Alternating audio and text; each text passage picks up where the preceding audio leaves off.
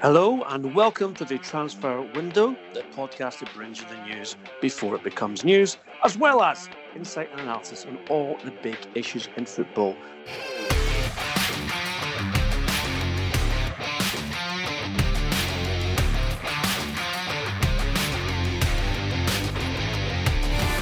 Joining me as ever is Duncan Castles. I'm Ian McGarry, and as ever, Duncan, we like to bring our listeners the very latest. We can do this about Paul Pogba's future today. I have been told that Manchester United have been told directly that they should expect a bid from Real Madrid next week. Real currently trying to get some of their bigger earners off of the books so that they can afford Pogba's salary stroke transfer fee. We know that Zinedine Zidane is extremely keen on Pogba, more so than he is on Neymar. With Neymar's potential move to Madrid receding certainly slightly and looking more like Barcelona, then Pogba obviously has become a priority.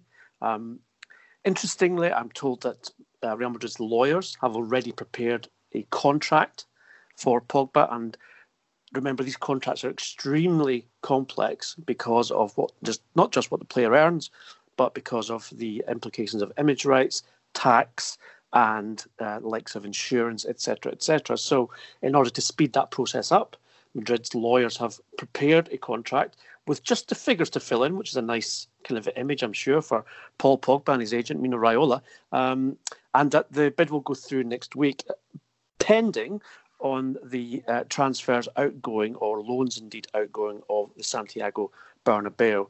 Now, I'm told that Manchester United, when contacted about this by an intermediary, were very firm in saying, thank you for the information, but he's not for sale. And that is definitely going to be their stance. But Duncan, I just wonder, Pogba has a record of being quite petulant. We saw that last season when he was unhappy with Jose Mourinho, etc., etc.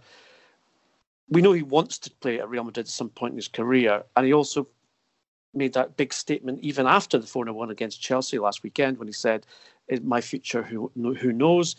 Can you see Pogba trying to force his way of Manchester United should the club stick with their stance of he's not for sale?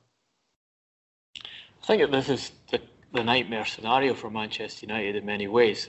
They have banked on retaining Pogba. Ole Gunnar Solskjaer has talked to Pogba to try and convince him how important he is for his plans going forward, how important he is to the team, try and keep him on board, get the best out of him.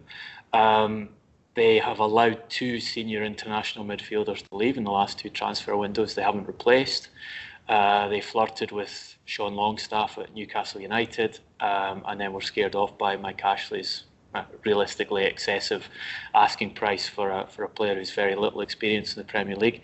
They are playing at present with Scott McTominay and Andres Pereira, two talented young players, but two players who are yet to prove that they can be reliable midfielders all the way through a Premier League season for a team that is, at least on paper, trying to challenge for the title.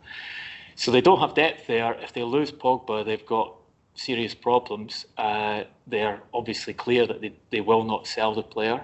The issue then becomes, how does Pogba respond if Madrid put that bid in place and pursue him aggressively in the last few weeks of their transfer window? And yes, obviously you look at the history of Paul Pogba and the history of his agent, Mino Raiola, in terms of their readiness to agitate for a move and readiness to offer the player around Europe when things aren't going well for them. And you would say that doesn't bode well in terms of the situation. I think this is obviously related to the Neymar situation.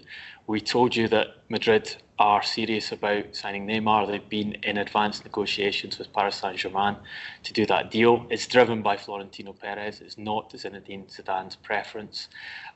They are very close to having a club-to-club agreement with Paris Saint-Germain for the player. The player, however, is still insisting he wants to go to Barcelona. I think you might have seen some reporting today that he was ready to take a substantial pay cut to make that move to Barcelona happen. That's something we reported on the podcast almost 2 months ago, that Neymar had agreed with Barcelona that he would take a pay cut on his Paris Saint-Germain salary to enable them to get him back in the club inside the salary cap, and so his wages weren't higher than Lionel Messi's and wouldn't cause a problem internally from that perspective. Barcelona do not have that club-to-club agreement. We told you in the last podcast the details of their negotiations with Paris Saint-Germain in Paris, how they got to within 50 million euros of the asking price, including players in that deal. It's going to be interesting to see how that develops over the next weeks. I don't see Madrid doing both deals. And if Barcelona can't come to a final agreement with Paris Saint-Germain for Neymar, then Madrid becomes the realistic out for Neymar to get away from Paris, where the situation is getting harder and harder for him. Fans telling him where to go. The club pretty much making it clear that they don't trust him anymore. He's training by himself. He's been in the Algarve this week, attending a concert from one of his Brazilian friends.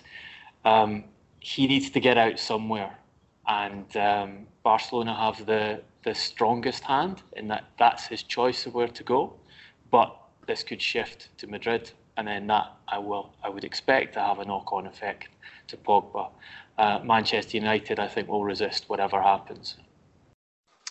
It would be a massive loss now, given the transfer window for the Premier League is closed. Obviously, they couldn't replace him in any way, shape or form. And as you mentioned already, Duncan, it's not like they're overflowing with great midfielders at Manchester United right now either. So I suspect that United will resist any attempts. But what we know about Paul Pogba and Mino Raiola is that these things don't go away very easily. we could genuinely be seeing stories like this even after the Spanish transfer window closes. And if Pogba remains at Manchester United, we could be seeing speculation week in, week out about what's going to happen in January.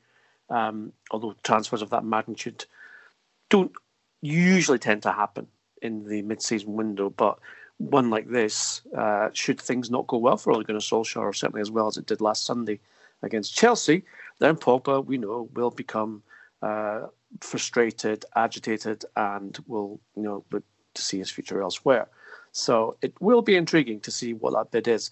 One thing I would say as well with regards to the mechanics of this is that Real Madrid are, as we know, a very proud club who don't like to be seen to be undermined or defeated. And therefore, whereas the Spanish newspaper Marca tend to get briefings directly from the club with regards to their business, and briefings from the club which they hope will then influence some kind of issue or situation that they're ongoing that they want to gain a positive outcome from. I think this will be very tight. I think when this bid goes in, as it's expected to, it will be very tight about how much it is and what United's answer is as well. And I suspect there'll be a non-disclosure agreement so that Manchester United are deterred from briefing the media here that they've received a bid and that they've turned it down, because obviously that would be in Manchester United's interest to, if you like, say, we are bigger than Real Madrid because we have told them that Pogba's not for sale. So, as I said, that'll be part of the intrigue in the next 10, 12 days or so with regards to what happens. But away from Pogba, Duncan, you have some information on another Manchester United player who seems to be edging ever closer to an exit from Old Trafford. Yeah, this is Marcus Rojo, who United have been trying to move out for some time. They have a very optimistic valuation of £25 million for the transfer fee for a player who's barely played in the last year, and is one of 7 senior centre-backs on their books at present, so is very much obviously surplus to requirements. We told you on deadline day that Everton tried to do a deal for Rojo for the second summer running, actually, a player that they tried to sign last summer as well. Everton wanted to make that a loan deal. Manchester United refused. The deal fell through. Rojo wasn't happy with that. Marco Silva also unhappy because he was left short of a centre-back in his squad. I can tell you Rojo's agent is currently in Istanbul trying to negotiate a deal with Fenerbahce, who want to take Rojo on loan for the coming season. Once again, Manchester United are trying to make that a full transfer rather than a loan. And there is friction between the three parties, I guess, over the completion of that. Fenerbahce, I don't think, are in any place to do certainly a £25 million transfer. They know the circumstances of the player. They know he wants to come. I'm told that if it doesn't go through, Rojo will go to war, were the words that were used to me, over his situation at United to try and force a move before the European transfer window closes. So more decisions to be taken by United. Interesting to see at what point Ed Woodward's prepared to compromise on transfer fee, or whether he will try and insist to the end that if his fee is not met, the player doesn't get to leave the club. And that, let's face it, has been his track record on these type of players for several seasons now. He's been very insistent in holding to a valuation. When the valuations aren't met, the players are retained for another season. Matteo Darmian being a classic example there, and generally don't get a lot of playing time. They're left as a problem for the manager because the squad is big and you've got a dissatisfied individual in the squad. And with Rojo, you're talking about a player who's on a wage of £8 million a year. So it's a substantial financial commitment just to hold him in reserve for Manchester United. So let's see what the decision's going to be this time and whether they'll compromise to get a bit of money in and forsake what looks like a dream figure in terms of their own valuation of the player. Stacey Duncan, to me that just looks like both a bad decision on the football side, not playing, clearly not fancied by the manager who's been there for quite some time now. So he's had time to assess Rojo, and is he in a match day 18? Well, very limited. He is. Is he a starter? No, definitely not. But also a bad business decision. As you say, he's on £8 million a year. Now, send him on loan to Fenerbahce, get him off your salary for a season, and then see what happens next season, next transfer window, January or next summer. It just seems really strange that United would keep a player who is not going to play a major part in their campaign this season and who's on such a substantial amount of money. And also, Rojo's quite a strong character.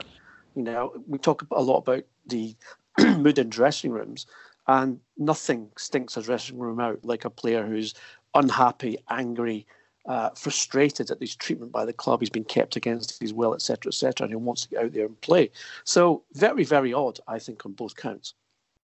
I think, if you talk to managers, one of the things they will always tell you is one of the hardest jobs of managing is when you have players that you don't want to use or can't use, when you've got too many players in the squad.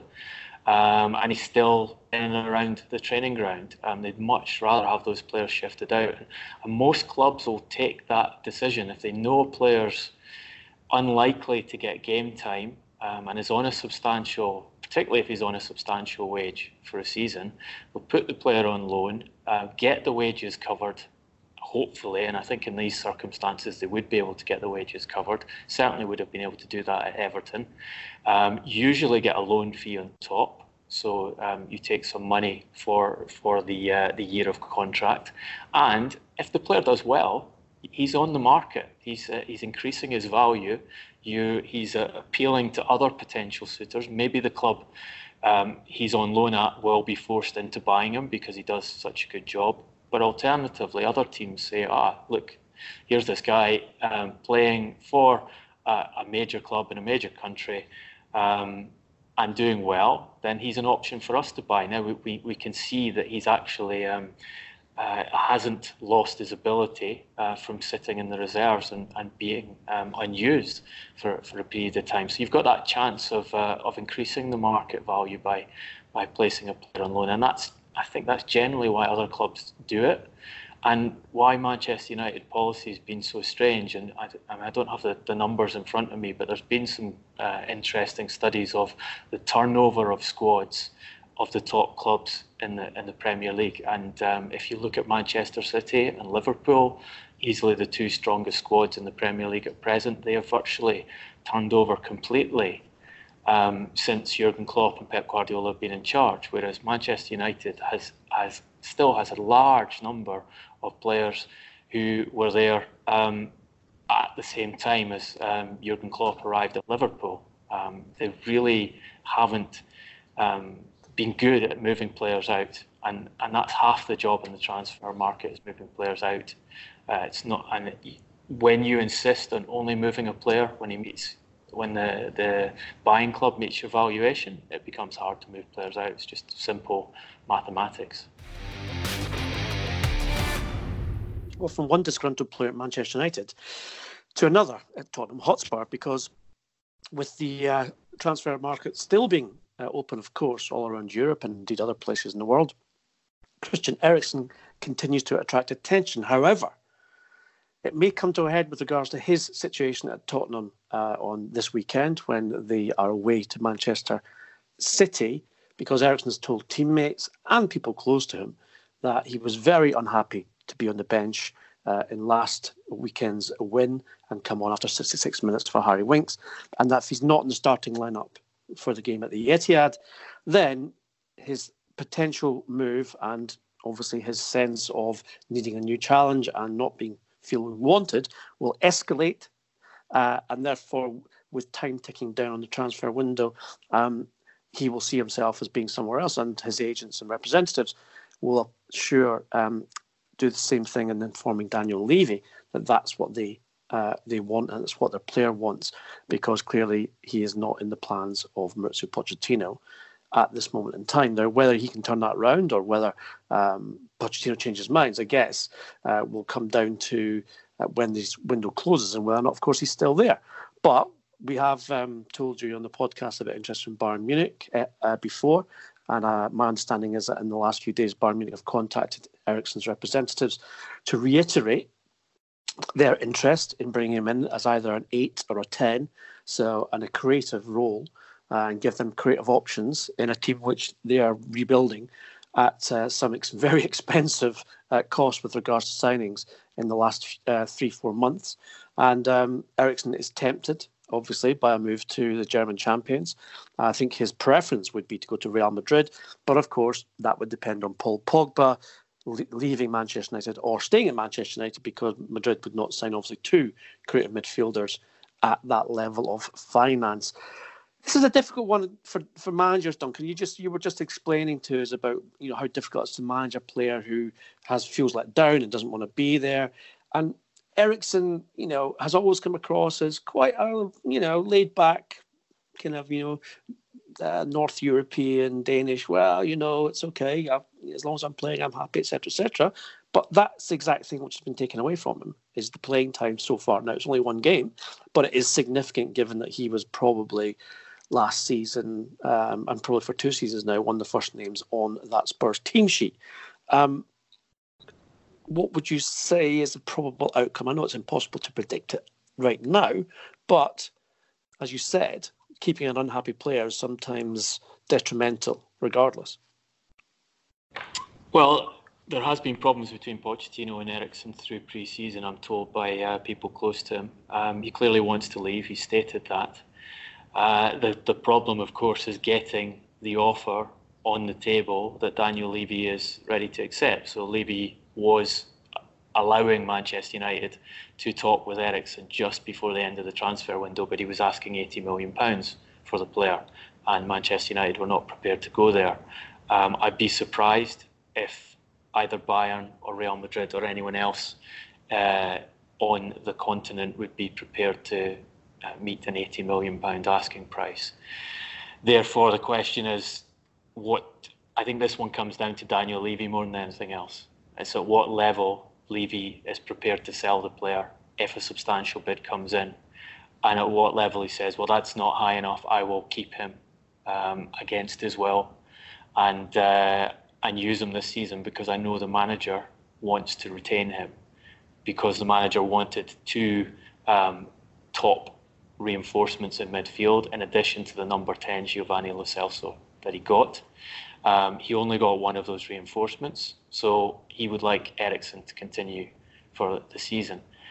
I think this is always hard to judge because you're basically calculating it in terms of what you know of the character of the player and how he will be handled by a particular manager. But I think Eriksen's the kind of guy that would knuckle down and make the best of it if he was forced to stay. He's not a Paul Pogba. He's not a Mauro Icardi. He's not. He doesn't come across as being a born troublemaker. And obviously, he has going into that final year of contract. You have the situation where he doesn't have any guarantee for the next year, and the value of his next contract can be increased by a year of good performances for Tottenham. So I would expect it to go that way, and I think it's Daniel Levy's the key figure here. Daniel Levy, how much of an offer comes in from one of the overseas clubs, and whether that's acceptable to him. If it is, I think Eriksen will go, and then Levy will have a problem with Pochettino. If it isn't, I think Eriksen will stay, and Pochettino will probably get a reasonable season out of him, and he'll leave in a free transfer in a year's time. That's the £80 million question, I guess, Duncan, because Spurs have invited Eriksen's representatives for more talks on a new contract, which of course would make him better paid. It would give him security, and obviously any kind of, let's just say, differences or uncertainty between him and the manager would quickly be healed because he's committed his future to the club. However, you do have this situation that you mentioned where he has 1 year left in his contract, so he's worth, let's just say, between 60 and 80 million euros to Tottenham for the next 10 or 12 days. But after that, either he goes in January for half that price, or he runs his contract down and goes for free next summer. Now, what's definitely the case is that Tottenham's offer of a new contract in terms of financial reward is going to be less than he could expect to earn at one of Europe's top-tier elite clubs. So he would be the next Aaron Ramsey in terms of being available to any top European club and taking not just a very, very substantial upgrade in his pay for not costing a transfer fee, but also getting something which has gone out of fashion these days, which is the signing on fee, a golden hello, as they're called as well. So he's some up front, which represents the fact that he is on a free transfer, therefore not costing the amount of money which has been quoted by Daniel Levy. So it will be, as I said, interesting that the invitation to go to talks has so far not been taken up. Interesting that I think, I'm told, his representatives will not undertake that invitation unless Spurs offer a more credible upgrade in his contract than the one that they've last offered in May of this year. And I think if you are playing the negotiating game, then probably, if he's forced to stay, as we think he might be, then that's the time to then perhaps have that contract negotiation talk. But of course, at which point Eriksen becomes 120, 130 million pounds sale next summer for Tottenham if he's decided he still wants to leave. So several options open. Right now, the players are the one in control of this in terms of what his decision is going to be. But as we know, Daniel Levy is a very, very, very tough negotiator. So whoever wants to make a bid for Christian Eriksen will have to brace themselves for a long and difficult period of arguing to and fro with regards to the value. And that's what basically it comes down to. And I'm pretty sure if a club stopped up the £80 million asking price, then Levy would sell on the basis that, well, I'm sorry, Maurizio, but this is a player who says he wants to be somewhere else. This is a player who's got 1 year left in his contract. And as a club, we can't afford to lose that asset for free. Therefore, club comes up with a figure, player wants to leave, then that's what happens.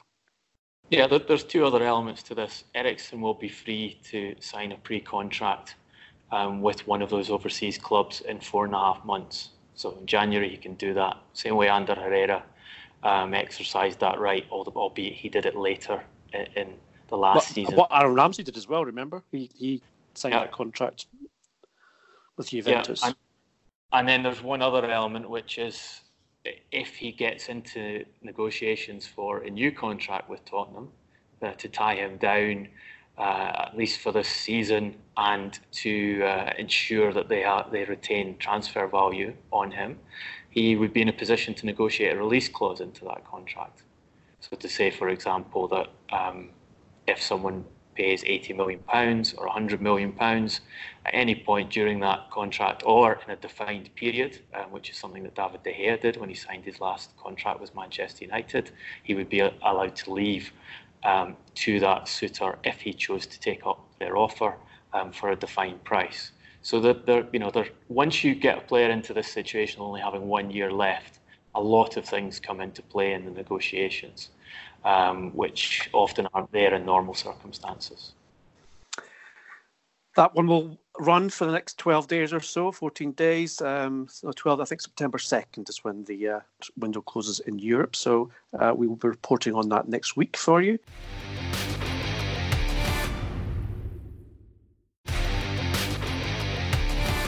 Something we reported on this week already has caused quite a stir, it's fair to say, and that is the FIFA's adjudication on Manchester City, fining them 375,000 Swiss francs for transgressions of signing underage players under the age of 18 from other countries.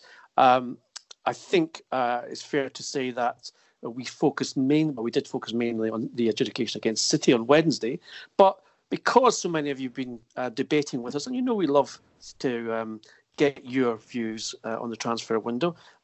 Keep them as polite as you can, please, and you're always much more likely to get a response. But we're going to look at, in relative terms, at other clubs who have had the same judgment against them, so that we can weigh up exactly where City's punishment lies in regard to other clubs who've also been punished. And of course, a lot of you have been saying, well, how can Chelsea get a 2-window ban for the same illegality and City got off with a fine? But Duncan, I think it's important that we also look at the fact that clubs like Real Madrid and Atletico Madrid have also had transfer bans for the same transgression. Yeah, 2014, Barcelona got a 2-window transfer ban. 2016, Real Madrid had a 2-window ban that they got reduced to 1 window after appealing it to the Court of Arbitration for Sport. And Atletico Madrid in 2017 had a 2-window transfer ban, which they've served. And Chelsea obviously have been handed down a 2-window transfer ban, which they have appealed against.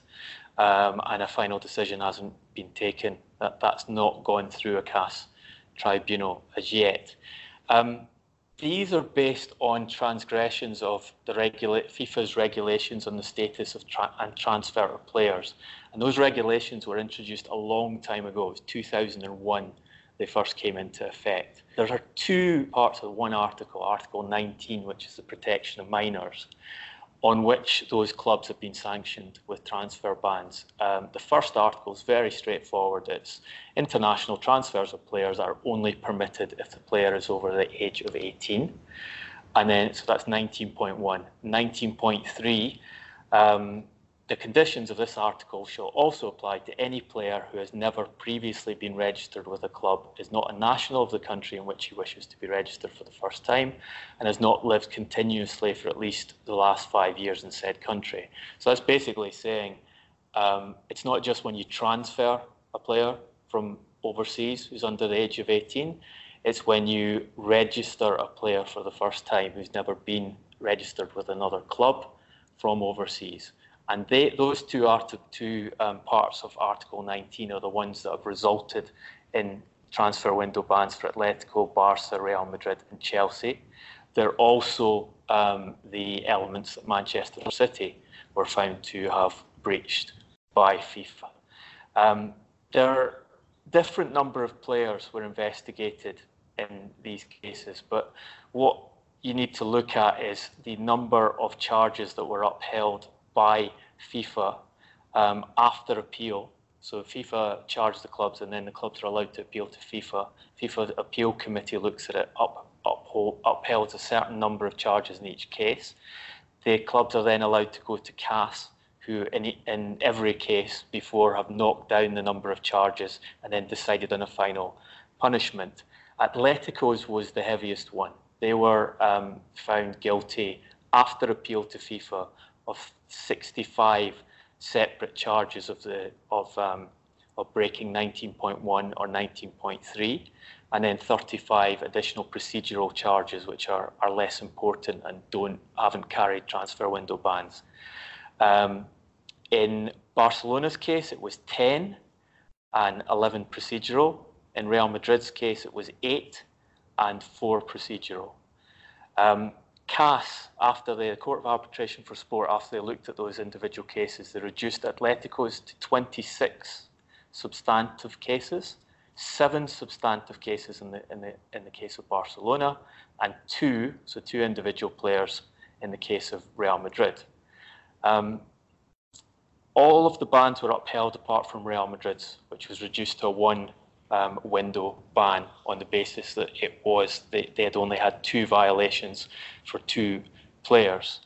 Interestingly, that when CAS announced their verdict, they said, although they were reducing the ban from 1 window to 2 windows because the violations were only for 2 players rather than 8, they said any lesser sanction for Real Madrid's violations of the regulations would be inappropriate. The sole arbitrator recognises the importance of the protection of minors in football, and that by violating the rules, Real Madrid went against that fundamental interest. So CAS were basically saying that even just 2 transgressions of the rule for recruiting minors merited a 1-window transfer ban. So that's the precedent there. I've been doing some investigation into exactly how many charges were placed against Manchester City, because there's been a kind of, I think, a misunderstanding rather than a misreporting, but there's been a suggestion that it was only 2 charges that Manchester City were found guilty of. My understanding was that the FIFA investigation involved 20 players, that there were 28 cases and charges raised against Manchester City, that the FIFA investigator recommended a transfer ban, that one of the players involved played 22 games while unregistered, so not just a couple of trial matches as had been the case for some of the other players and has been reported more generally. Then Manchester City, as we know, accepted that they'd broken the rules and asked that they be punished with a fine rather than a transfer window ban, which FIFA accepted. Manchester City, I'm told, accepted 15 breaches of Articles 19.1 and 19.3 and 3 other procedural breaches. Now, in addition to this, there's on-the-record evidence from 2 of the African players, George Davis and Dominic Oduro, who gave an interview in Denmark last year when they went and they said that they both signed for and played for City under the age of 18. So there's a lot of cases there. In Chelsea's instance, the information I have is that they were investigated for 92 breaches, and FIFA's statement is that they have been punished for transgressions in the case of 29 players. So obviously Atletico are the ones who've been involved with the most transgressions here, and Atletico's case is particularly interesting because they actually used an amateur club as a way of trying to bypass the rules. So when they had a foreign player they were interested in, they would place him with an amateur club that was very closely related to Atletico, but not actually owned by Atletico, and train the player there until he got to the age of 18, and then they'd promote him into Atletico's squad if they felt he was good enough. And they argued that that wasn't a transgression because the amateur club wasn't their own, and CAS basically said, no, that is illegal, that's bypassing the rules, so you do get your ban.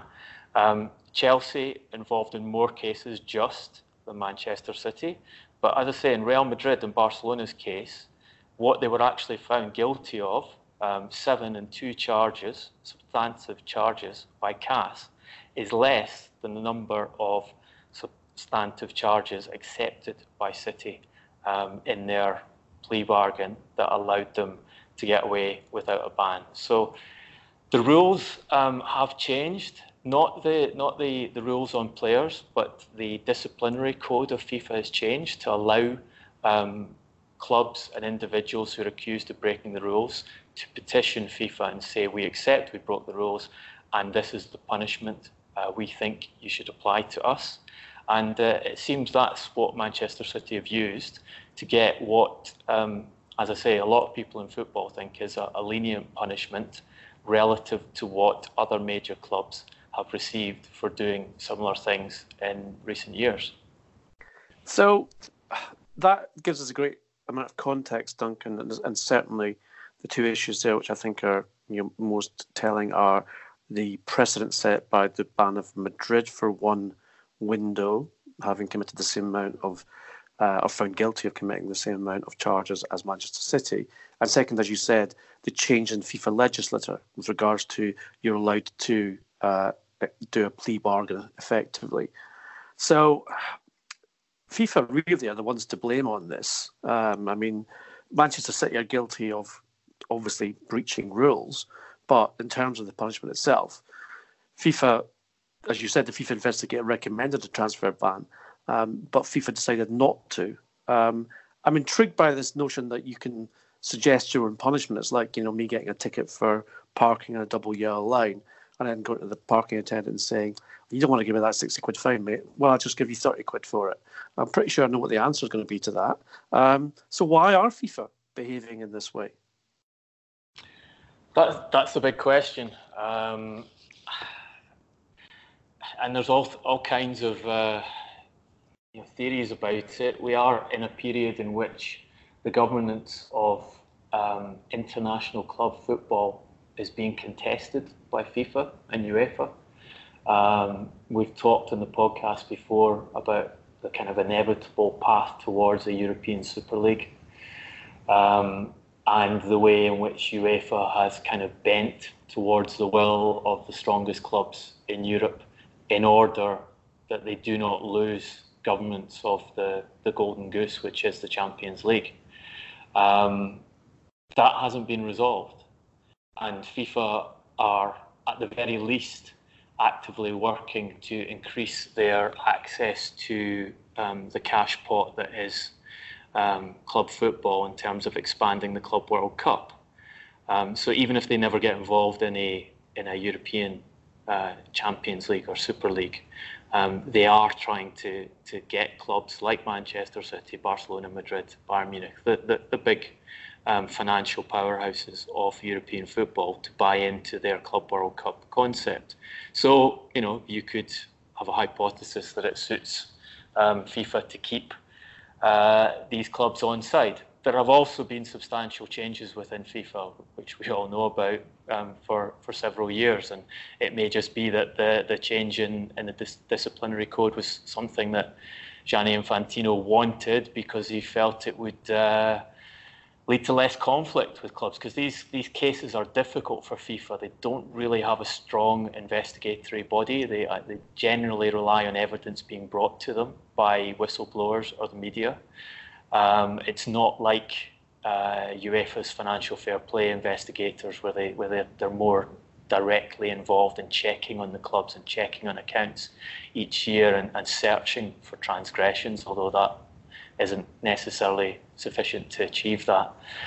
What's clear, though, is there are people worried that FIFA have basically undermined their own long-standing rules on the transfer of players and in particular on the transfer of minors. And these rules were brought in to stop the trafficking of underage players and practices such as bringing job lots of African players to clubs in France on the promise that they would have a career in European football, trialing them at clubs, deciding whether you liked them or not. If you didn't like them, just leaving there to look after themselves. So that there was very good reasons for these rules coming in, and people are saying that if you turn it into a situation where what was the threat of a very substantial punishment that had serious consequences for your first team squad in terms of not being able to buy players for 1 or 2 windows. And we've seen the way that clubs have responded to that, and it does cause proper difficulties. If you exchange that for what is a financial irrelevance to clubs of this nature, then it's pretty clear that the rational strategy on the part of the clubs, who have for a long have been proven to be trying to find ways around these regulations. The reason that Barcelona, Madrid, Atletico, Chelsea, Manchester City now have all been caught is they want to get access to these young players. It's of a great competitive advantage to do that. So they've looked at the regulations and tried to work out ways around them. If you switch that in a way that you can essentially say, it doesn't matter if you break the regulations, if you tell us that you've broken the regulations and you pay us a few 100,000 Swiss francs, we'll just let you carry on, or we'll just ignore that. Then obviously the clubs are going to do that, because a few 100,000 Swiss francs is nothing in the broader context of the amount of money they are prepared to spend on just one talented footballer, never mind the sort of cohorts of talented footballers that we're talking about in these cases. One of the most troubling aspects of this whole issue, Duncan, is we seem to lose sight of what the core issue is here, because we're talking about elite clubs, multi-million-pound football clubs and organisations, and all the cash and the whole image, etc., that goes with that. We're talking about an infringement of the rights of minors here. That's what we're talking about. And it seems to me it's kind of easy to lose sight, to almost whitewash what the actual transgression is. And in the context of what's been happening in club football with regards to historic investigations into how minors have been treated in football clubs in England, you think to yourself, are we missing something here? Are we missing the seriousness of what's going on? Because clearly, if you are involved in illegally recruiting a minor, and then, of course, promising all sorts of things, fame, riches, etc., and in the case of many of these players, they get dumped and it never happens, what's the impact on them? Not just when it happens, but for the rest of their lives.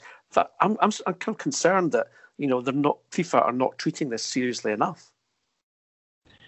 Yes, I think that's the ramifications down the system. If you undermine that basic rule that's been brought in to protect minors and has been relatively effective, then you allow clubs with less resources to engage in these practices, and you'll probably end up with more minors being exploited and kids being asked to switch countries at a young age with no guarantee of a career or education protection going forward. That's why these rules were brought in. And as I say, you look at that cast verdict, it's very clear. The arbitrator only found Madrid guilty of 2 breaches, 2 players, but he felt that the minimum punishment in those circumstances should be a 1 transfer window ban because of the seriousness of the rules in question. And you look at the defence that Manchester City presented here, that they didn't understand the rules properly. These rules aren't complex. You can go on Google and look at the FIFA player rules. They're only a few paragraphs.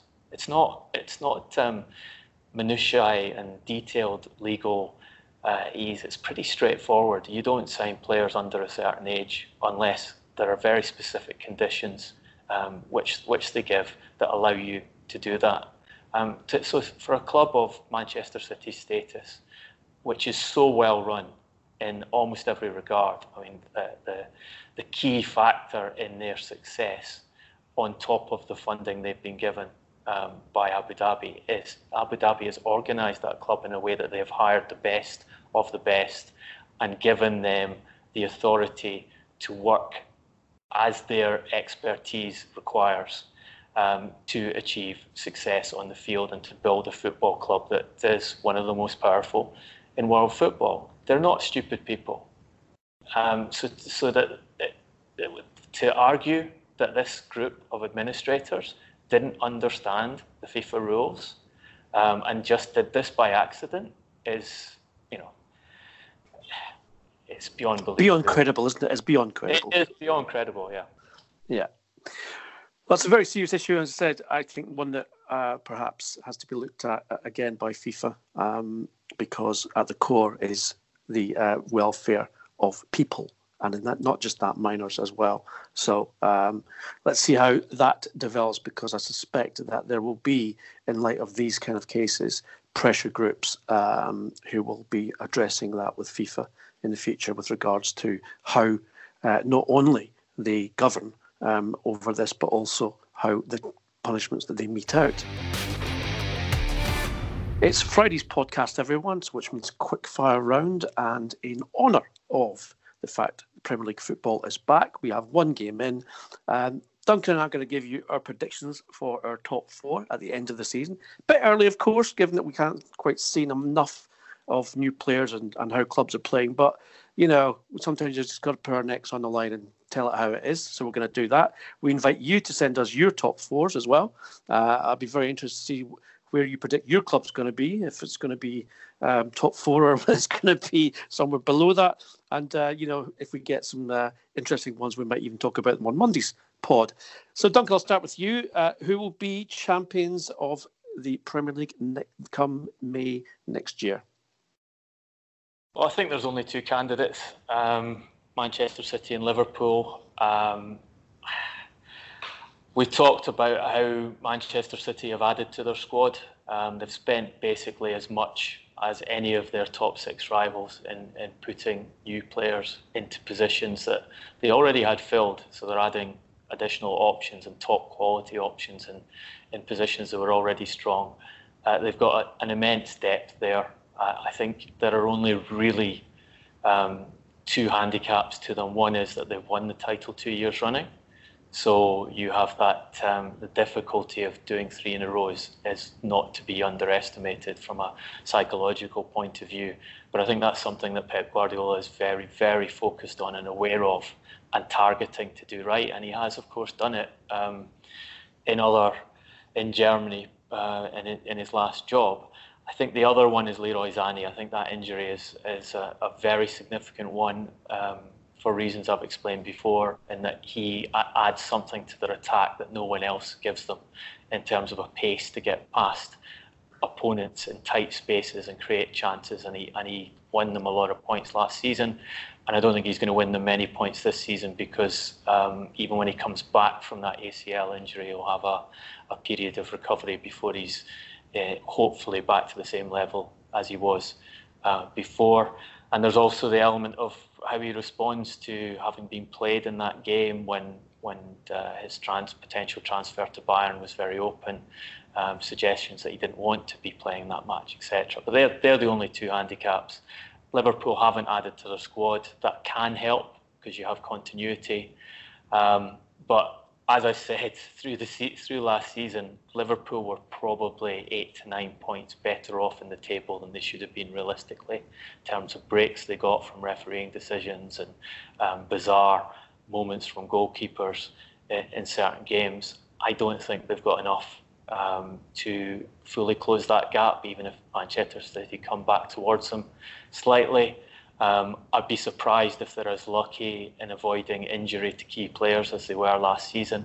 And they've had several of the key players, as is well documented, having to play Copa America, African Nations Cup, and not having much rest after very, very demanding seasons. So you would expect that to catch up with them eventually. So I think I'm going to go for the safe bookies bet here and call Manchester City for 3 titles in a row. Well, Duncan, I'm pleased because you illustrated exactly why the quickfire round is legendary there, because obviously it's not so quick. So I'm going to try and be a little bit quicker. I agree with you with Manchester City. I think they have augmented what was an incredibly strong squad. I don't see how anyone can beat them to the title. Also, I have to say that my son bumped into João Cancelo while shopping in Manchester yesterday and told me he was a very cool, nice chap who predicted more success for City this season. And my response was, what the hell were you doing in a shop where 150 grand a week footballer was shopping? I'll wait and see exactly what it was he bought. Anyway, so yes, my choice is City. Liverpool, I agree with you. So I'm going to go 1-2 with you as well. Liverpool, I think, will have a very good season. I don't think they'll be as close to City and lose by 1 point. But I see them as being that sort of maybe 8 to 10 points ahead of who's going to be third. They've got so much firepower. I think they've also got players who can become better this season. Slightly concerned for them with Alisson's injury, because obviously he was a huge part in the campaign last season that got them so close. So if that injury proves to be slightly worse than has been said, I mean, it's been very vague, hasn't it? A few weeks. So no Liverpool being very precise about that. Probably because they can't be right now in terms of the scans. So, yes, City first, Liverpool second. Probably more interesting, Duncan. Who do you think will be third? Well, I just say that few weeks from Liverpool is very typical. I think they probably could be more precise, but we've heard that before from Liverpool. It's only going to be a few weeks, and it turns into a lot of weeks. I'm sure they have a good estimate themselves. They're just not making it public. But they have signed a very good backup there in Adrian. Not quite the same as Alisson, but I certainly expect them to be substantially ahead of Tottenham, particularly as it looks like they're going to dump the domestic cups again to focus on Champions League and Premier League. And yeah, I think third place goes to Tottenham. I think they're substantially better than everyone else in the remainder of the top six last season. They've added quality to their squad. There are still some weaknesses, and fullback is a questionable area for them. But for me, they will be a better team than Arsenal and Chelsea. I don't see Manchester United getting that high for sure. They do not have the handicap of playing Thursday nights, which Arsenal have, and I think that's the real call. It's Arsenal or Chelsea for fourth place, and I find that one harder, and I think the handicap of playing Europa League will damage Arsenal. They don't have a very good defence, but then neither do Chelsea. I think I'm just going to tip Arsenal ahead of Chelsea. So you've done two again there. Yeah. For those of you, around for you. No, you made it more quick. I'm going to go. So for those of you who are going to be shocked to hear that I'm going for Spurs in third as well, I assure you, Duncan and I did not rehearse this nor tell each other our choices before we started the pod. Spurs, I agree with you, Duncan. I think they've also had a very good window. They've made good additions, quality additions. I think they will move the ball more quickly, not just back to middle, but crucially middle to final third. So therefore, even though they were very good on the break last season, I think they'll be actually better because they'll have more players in support for those second balls, or indeed the second or third phase of play taking place in the final third. So therefore, I think that we can probably anticipate more goals from Spurs next season than last, and that will get them up to third place. I am going to just throw in a little bit of a different one, though, for fourth. I'm going to go for Chelsea. I think Chelsea, under Lampard, there's no expectation of them in terms of where they finish in the Premier League. Obviously, they've got to play Champions League football as well. But I think that's a team that will grow in confidence. A lot of people say it was a mistake to sell David Luiz on the final day of the window. I don't believe that. I think Luiz is a big character in that dressing room who, if he wasn't playing, which he wouldn't have been under Lampard because he doesn't fancy him, would have been a bad influence in the dressing room. Therefore, the decision was made very, very coldly to get rid. And, of course, conversely, I think he will be exactly what people believe, including a lot of people at Chelsea, and that is that he is a gifted footballer, but unfortunately he's very unpredictable, both defending and in possession of the ball. And he makes mistakes, and he causes trouble and difficulties for his defensive teammates and for the team. Therefore, I think that's not making Arsenal stronger. I think it's a question mark. And I think that's why Arsenal will finish outside the top 4. So there you go, guys. Duncan has gone for City, Liverpool, Spurs and Arsenal. And I've gone City, Liverpool, Spurs and Chelsea. As I said, please send us your predictions. We will review them, obviously, at the end of the season. Maybe we'll even have a Donkey Award for who got it right and who got it wrong. Who knows? Thanks for listening to today's podcast. If you want to give us something back, then please go into iTunes, give us a 5-star review. That would be sensational. As you know, we like to continue the debate with you. And indeed, if you've got questions for us, please tweet us at Transfer Podcast handle, or tweet Duncan and I individually.